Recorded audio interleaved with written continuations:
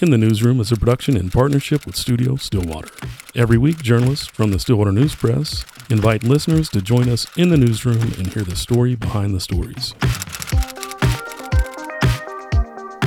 Hello, I'm Bo Simmons, editor of the Stillwater News Press. And this week, we had a lot of conversation starters, so we'll be able to continue the conversation. A couple of big ones that sort of landed on us Thursday was our state reporter, Janelle Steckline, had a story about critical race theory and an effort. I think it was it a House bill that, let me look at this. Yeah, House bill that would ban the teaching of critical race theory.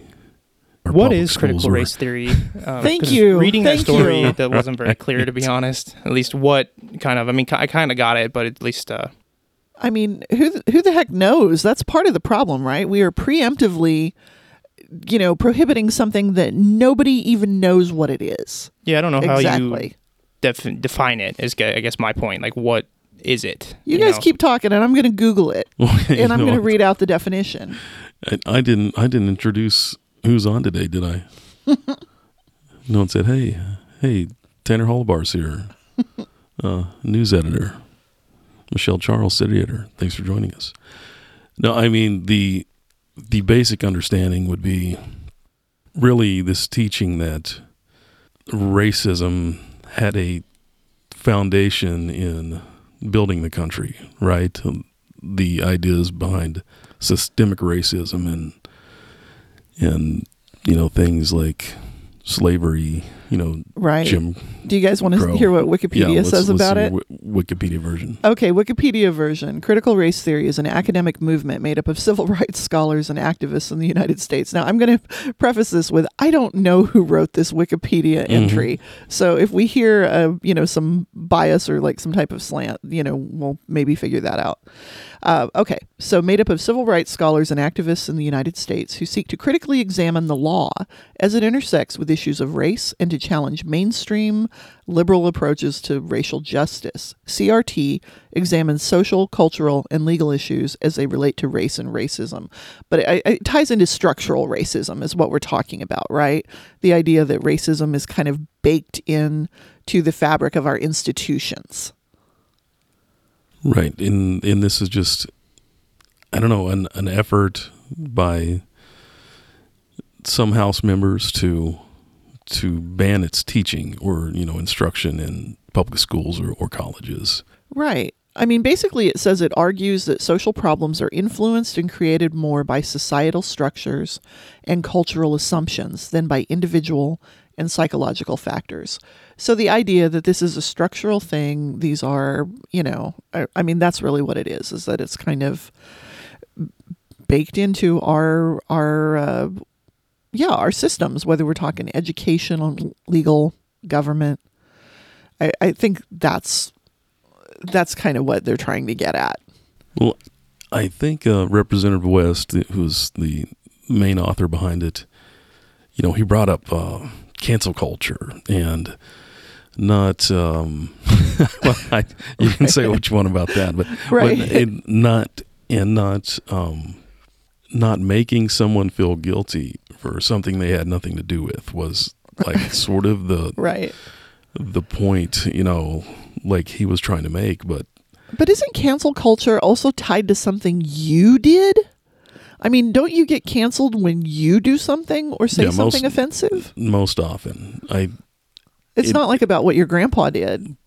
But they've treated it like being told you can't have a different opinion.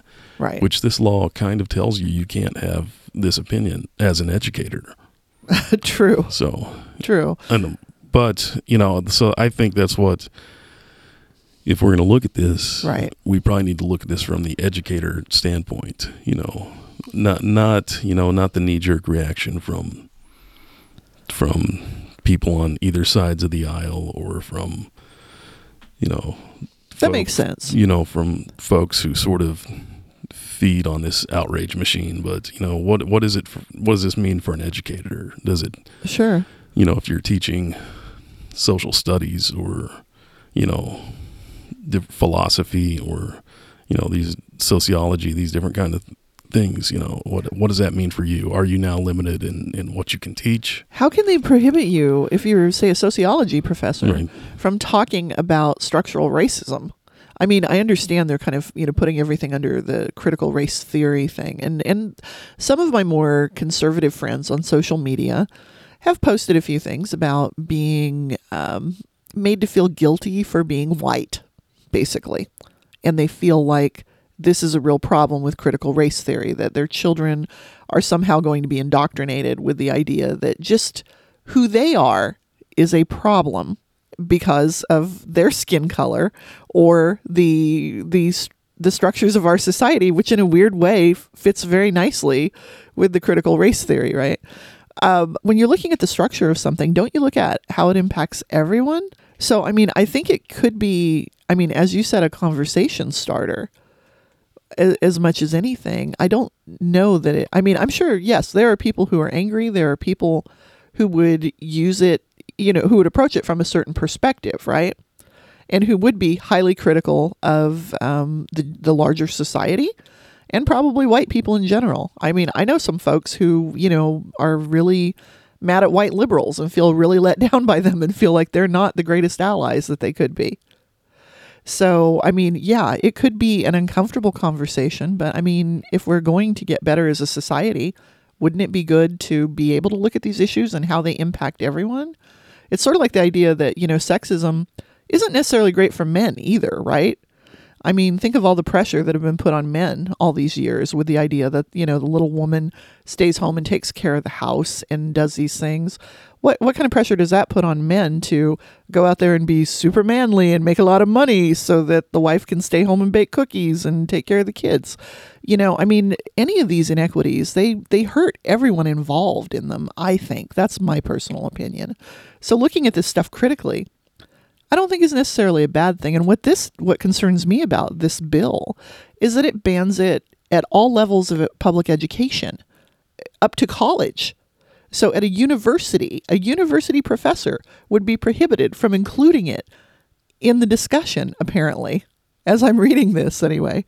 And if you're starting to limit what people can even be teached, that was an amazing word, wasn't it?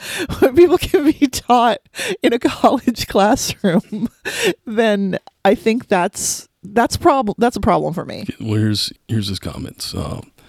He wrote, let's shed light on critical race theory to show it for what it is, a complete deception that will absolutely destroy our nation. In this time of cancel culture and virtue signaling, we must have courage. So how many keywords did he work into that sentence? But there's a lot of SEO going on in that sentence. It does also make it seem like it just, another attempt to, propel oneself into, as being the hero of this other cause. So I don't know. Yeah, it seems like it could get him a lot of, a lot of attention in certain media outlets, I'm sure. You could become a hero of, do you want to become like the hero and the guardian of like quote unquote white culture? Do you want to be that person? I don't know. Several do. I can't speak for him, but I don't know. What do you think, Tanner? I don't know. I hadn't honestly heard of critical race theory. There's a way that you can learn about history, and it should be pretty blatant that everybody's not had equality throughout history, just learning about all these different things. So I feel like it's odd that do they push it as a part of their plan, or is just you can't mention anything around this when you're talking about slavery or the Holocaust or something? Well, I think it was sort of built in to say this is not a ban on educating anyone. You just can't. Can you not do mandate it in a way that's I'm sure. Who knows? I guess who that's knows what kind of my point. Is it seems like you there. still are going to be learning a lot of the same stuff, regardless of having this ban on critical race theory. If you're not going directly down that path, but if you don't call it that, you can still talk about. But you're parts still of it. talking about how there's been inequality amongst people and how that's kind of been built upon, and there's still a lot of inequalities in this world today.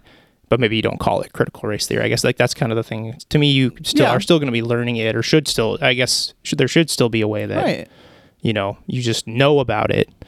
You know, and people should be able to kind of know too that, you know, yeah, maybe somebody's family, you know, a lot of our family, you know, if you're white in this country, you may have a family member in the past who was involved in the slave trade or something like that. But that doesn't necessarily mean that you are responsible for that, you know. But I think knowing that that happened in the past is still good for people, and knowing that these kind of inequalities went on, I think just knowing, being aware of it, I think is good. But, you know, you don't want to, I guess I do kind of agree, you don't want to make people feel like it's, you know, something that they had nothing to do with, or something that's from a time period that was so far back that, you know, they kind of can't really fathom it the same way. So well, you and I had a conversation the other night about, you know, I mean, because people really talk about the founding fathers a lot, right?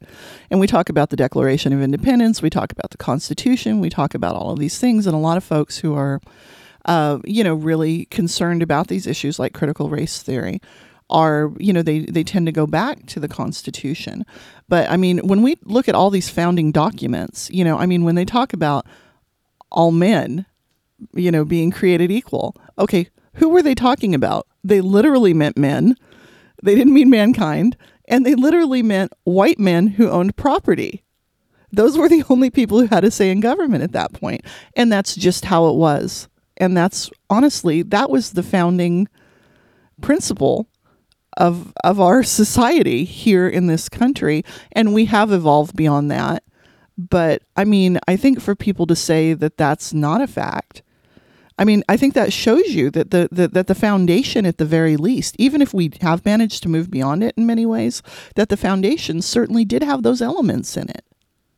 Right. And that's kind of the point I was trying to get to, is even if you don't teach this, it doesn't take away the fact that it didn't happen. There's not examples of it that people can still learn, and, you know, that maybe they should still know, you know. Yeah, I think the next step is, probably talk to instructors, educators, and students.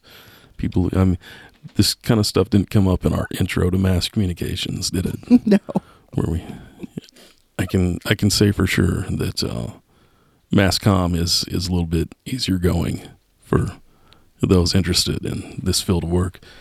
The other big one, probably more of a conversation, because people get so fired up, was the sheriff, our new sheriff, and then the county commission declaring by resolution Payne County to be a Second Amendment sanctuary.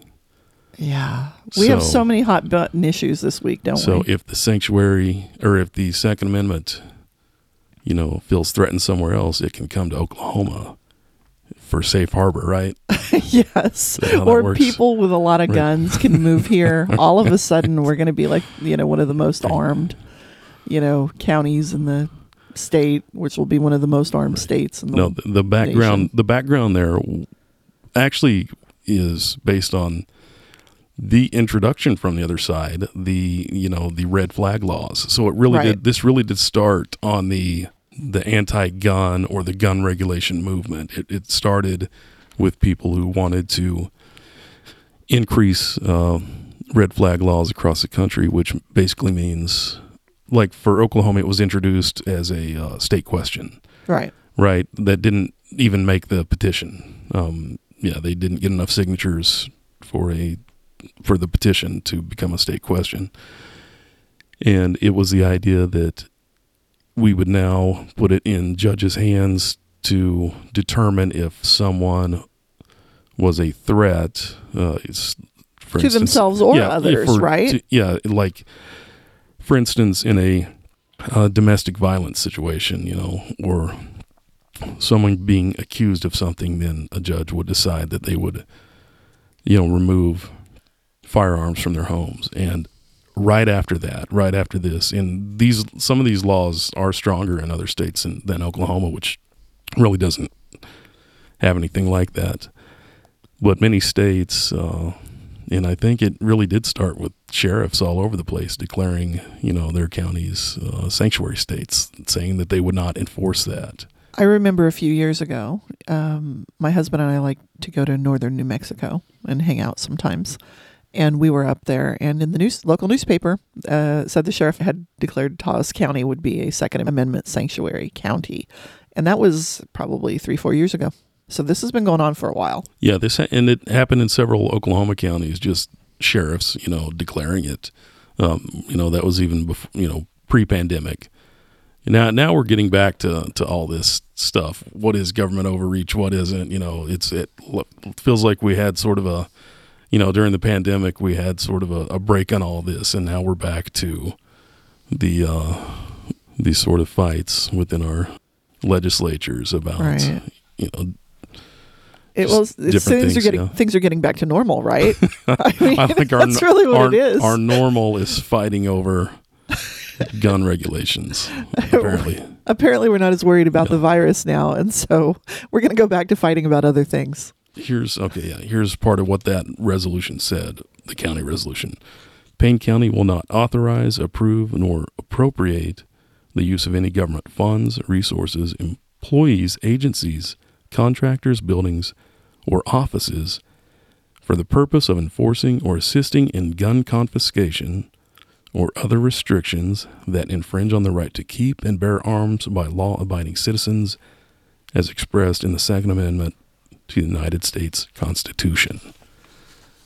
So basically saying they're not going to put any power behind gun confiscation, but is it something they can do, or is it just something they can say?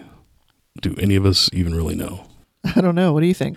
Well, I mean, I was going to say, how realistic is it that you could actually change the Constitution to like abolish an amendment or something? I mean, like I'm thinking Right. a lot of these things seem like, they're preemptive measures just in case anything ever were to happen. But I guess my thinking is, I wonder how realistic it would be to actually have some, tangible, like, okay, yeah, the Right. Constitution was changed. Like, I feel like that is such a process that would be, like, I guess I wonder how that would go about, or at least if that's even possible that it could go that far, I don't think that even there's any talk of. I mean, yeah, there are probably people who are like, oh, they want to repeal the Second Amendment. I'm sure there are people who literally say that, who probably believe it.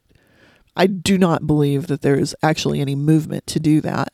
Now, some things like the assault weapons ban that President Biden is talking about, or semi-automatic weapons ban, or however you want to look at it. People call them assault weapons, and you talk to a gun person, You're and going to get hammered on this. I Yeah. know. You talk to a gun person, and you use magazine instead of clip or whatever, and they really get worked up if you don't get the terminology right. So I do apologize for this terminology that I am mangling, okay? But what I am saying is there is talk about banning certain weapons. Now the question becomes, does that mean that people who already own them are going to have to get rid of them? And we've never had a law that required that required the confiscation. It usually deals with future sales. So what you usually do is you have a whole bunch of people running out and stocking up on them right before said legislation is expected to pass.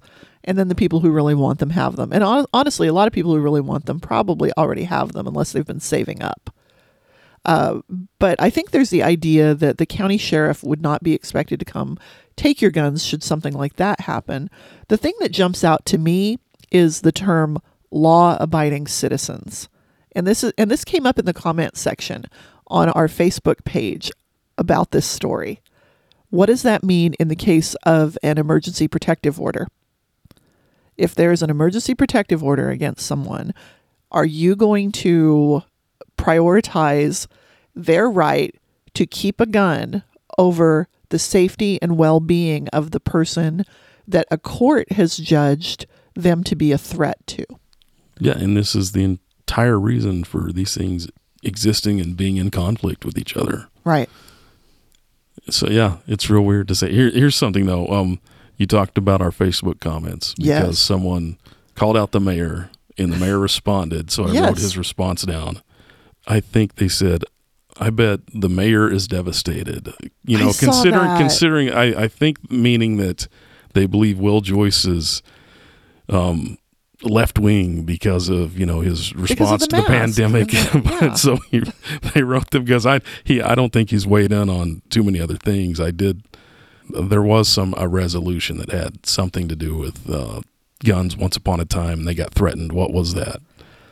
Oh, I'm trying to remember what it was. I would have to do some research on threatened it. over the phone. But Yeah, I can't remember now. anyway, they wrote, I bet the mayor's devastated. And he wrote, devastated, no. I don't want anyone to come take my gun away either. I'm a bit confused, though, because I don't see how a declaration from the county commissioners, or the state law either, actually accomplishes that. My right to keep my lawfully owned property isn't a Second Amendment issue. It's a Fifth and 14th Amendment issue. I can't be deprived of property without due process. And Article 1 of the Constitution prohibits ex post facto laws. So even if Congress passed a law restricting the sale of certain firearms, and in parentheses, which this declaration has no effect on, they still can't make it illegal for me to own that firearm if I already had it when it was illegal. Or when it was legal, sorry.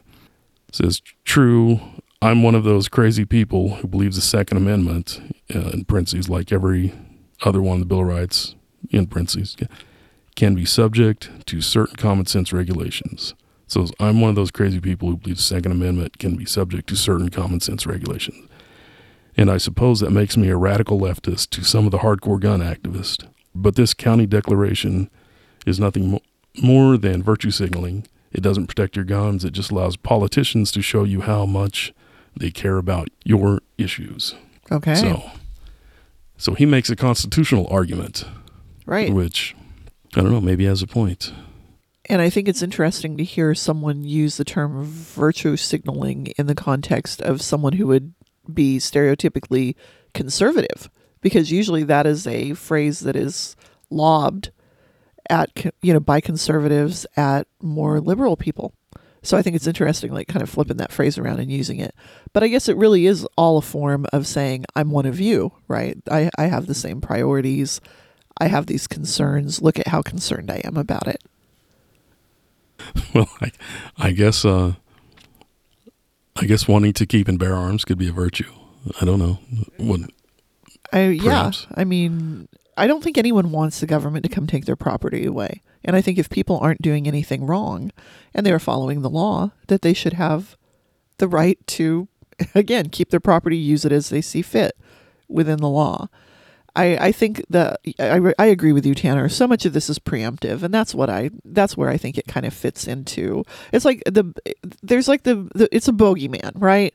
I mean, that specter of the government coming and taking your guns away. It's been used over and over and over again, honestly, but a lot of times by organizations to drive membership up.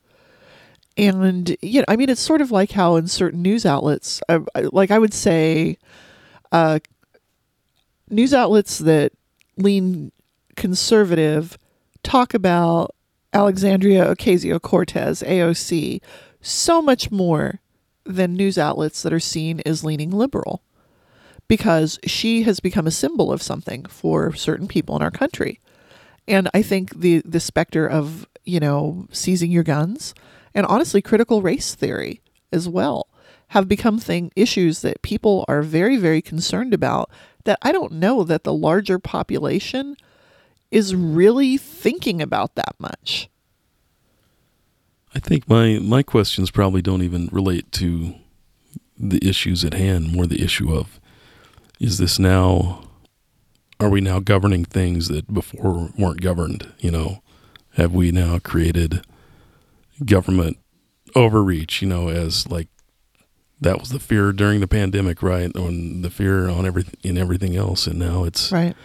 Now we have more of this. And especially with, I don't know how many people heard Biden's address to Congress, which, I mean, he had an expansive plan to add more government, to right to the country. So we're getting it from all sides. It seems like, our government is growing. So right. Well, one thing with the Second Amendment sanctuary resolution that was passed as well was that this is within the context of a state law being signed by Governor Kevin Stitt 3 days before.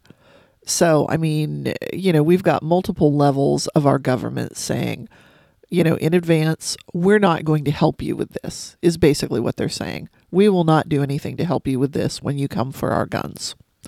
That's really, in my opinion, what it kind of boils down to, which is, I mean, it's taking a stand, but you're right, Bo. I don't know what that really means. You know what we need the government to do? Fix the roads. Get rid of all these trees, right? All these male trees. All these male trees. We're talking about, this is how I segue into this other thing, which was pretty smooth, right? It was so smooth. Yeah. I barely noticed it. Because All of a sudden, I'm talking about trees. I don't even know what happened. Something we're going to want to look into a little bit, right? Because we had another story that came from Joplin, one of our sister papers, which was, no, you're not wrong. Allergies are worse. They've gotten, like, who knows, 20% worse. There are more allergens out there. It's, people are more miserable.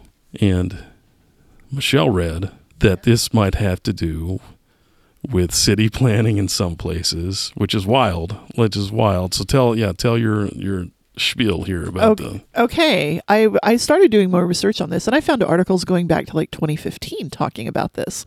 And it was presented as environmental sexism.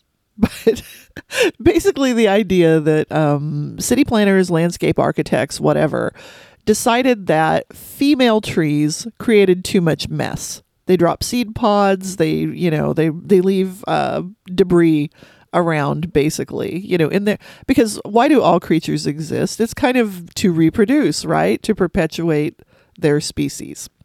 So the female trees are the ones that are dropping the seeds and things like that.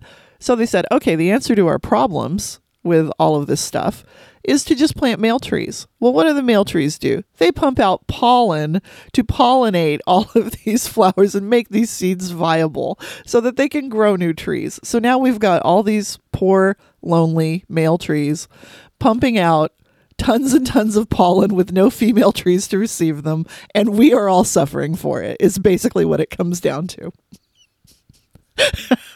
That is my story. And I believe it. I actually believe it, because allergies are kicking my butt, y'all. It does seem worse, and I don't know if it's an age thing. I don't know what it is, but I can say that it seems like just in the last few years, it's just tougher to be outside and not have some kind of, reaction from it, whether it's the eyes or just general fatigue or, the runny nose and all that stuff. But yeah. Within the last 10 years, I've started having to get steroid shots twice a year. My general practitioner calls them poor man's allergy shots. And in the spring, I get one, and it kind of gets me through the worst of the early spring season. And in the fall, I get one, because I am one of those lucky people who has something I'm allergic to every time of the year. So if it's not the tree pollen or the grass pollen, it's ragweed or something like that, or cedar. So, and I should say that, and it's something we every now and then we take a look at it, but the Payne County Extension Office, they do sort of teach these deforestation tips for red cedars, right? Because those are so prevalent. And I know how much you hate red cedars. They do. I mean, they're huge fire hazards, also really bad for allergies, things like that. But but they want people to remove those from their property, and so that's another thing. There are eradication programs that actually incentivize that, and there's assistance for that, because they'll also eat up your pasture land. I mean, they'll just spread, and and they really can damage your grazing land. Yeah, I want people to know this isn't just me being anti-tree. Well, it is kind of a pest. I mean, it's not really something that people want to spread widely around here. And I don't know if you guys have ever seen a red cedar go up in flames. Those suckers practically explode. I mean, it is crazy if you watch one of those burn.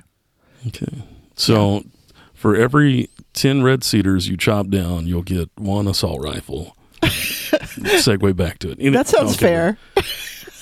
Tanner, what have you been working on? Well, recently spoke with Elizabeth Chafin, who is a local person who recently just wrote her first book, which kind of seems to be a lot of people around here writing, getting into their first I remember book, her from the murder mysteries, right? Mm-hmm. She used to write her own murder mysteries and do those as sort of like a dinner theater kind of thing. Right? So now she's expanded that concept into a novel? Pretty much, yeah. I mean, she said she'd always wanted to write a book, and she said that everything in her book, it's called Dead Man's Swamp, it's now out, and basically she said that she'd always wanted to write a book, and then she took everything in that book she came up with, the plot, everything, all the different, the crazy mystery stuff. She came up with that, and she said the book itself is the 11th draft, which interestingly, she said that she kept like adding word count, as you keep going. So, but that really fascinated me because I've always kind of been, at least intrigued by the prospect of writing a book, just kind of the, how long will it take, kind of putting in the time to sit down and, hammer out all the different plot details and, having 11 different versions of it that you finally maybe get to one and it might be totally different than the first one, or you might have lost or gained a bunch of stuff along the way. But, so she was very interesting to talk to, just the fact that, she kind of was able to take that concept from the murder mysteries and then kind of almost expand on it in terms of maybe a story, instead of maybe having, she was able to go deeper with it, I guess is what I'm trying to say. And oh, yeah. That was just very interesting. And I'm actually really looking forward to reading her book just because it sounds like a very interesting read. I looked at the book when it was sitting on your desk, and it looks super spooky, actually. And the cover work, I mean, it was kind of almost like a family project, right? Right, yes. Her brother did the cover, which is kind of another cool thing, just sort of showing how you can really personalize, your book. Maybe I think a lot of people now can self-publish. It's probably easier to do that now than probably ever before, just that I'm sure there's a lot of different websites, a lot of different ways that, you can get, several copies of your written work printed and published. So, I just think it's cool that there are, so many people around here that are really able to do that. And it really just kind of shows that, it's the kind of thing a lot of people actually do. And you maybe, I wouldn't really have pegged that there's that many people who are writing books, but, I think there are more than I think I ever would have realized, that's for sure. Don't have to go far to find a local artist or local author or right. local musician. No, have a wealth of that here. And I think when I was a kid, I always thought that being an author was something like someone had to go, okay, you get to be an author now. You're allowed to write a book. I don't know why. I just thought it was like this really, really rarefied thing that was just so out of touch. Or out of reach, rather, I really didn't think of it as something like, I never sat there as a kid and thought, oh, when I write my book, I just never thought that I would be qualified or able to do that. And I'm not saying I'm working on a book right now, although I've always thought about that as well. I think anyone who writes probably thinks about that at some point. You kind of think, could I, take right. all of this and, and actually do that, Sure. Can you have that ability? And it's a little different than writing an essay or writing an article or something where right. You do research, but you might have to, a lot of it might be stuff that you're pulling out of your own brain, stuff that you're coming up with on your own. And that's kind of something that I don't think everybody has, so, but I mean, I was going to say, I was kind of the same way growing up, it seemed like a very exclusive kind of like, wow, like they wrote a book, so it's inspiring, isn't it, mm-hmm. to see so many people doing it? Like, just who an author is? An author is someone who writes a book. Who gets to write a book? Someone who decides to sit down and write a book, which means that if you really want to write a book, you should try it. That's what it tells me. Yeah, that's step one. Start writing. Yeah, that's what a writer does. They write. Sit down and write. And you're a writer. And it's the kind of thing where, I don't know if a lot of people would want to sit down and write, 150,000 words about, the same group of characters or people and trying to keep it interesting without repeating yourself or stepping over your contradicting yourself and other stuff you had written. So, right. I just think it's very interesting when people are able to actually accomplish that. I just think there's so much that goes into it, just even the actual act of sitting down and writing. And then, we've all had writer's block, that would be, that would be kind of a bear to deal with something like a book where you might have part of a plot and you need to figure out where all this stuff's going to go and end. And you might have no idea how to get there. George R.R. Martin, 8 years later. No, yeah, I mean, it's hard enough to get through 1,500 words sometimes. And that's a long story for us. 1,500 words would be a lot. So, yeah, I thought it was really cool. I'm looking forward to, I'm planning on either finding the book or borrowing it from you after you're done reading it, because I'm intrigued by it. I looked at it and I thought, that is something I would read. I mean, I like the mysteries, and it seems like it's got some spooky elements, and it's all moody, and I think it looks really cool. I'm excited about it. All right. I think we're going to wrap up for the week, right? Yeah. We've run ourselves out of time and out of topics, and that'll do it for us. Thank you for joining us in the newsroom. Look for Studio Stillwater wherever you find your podcasts. Find archived episodes on stwnewspress.com.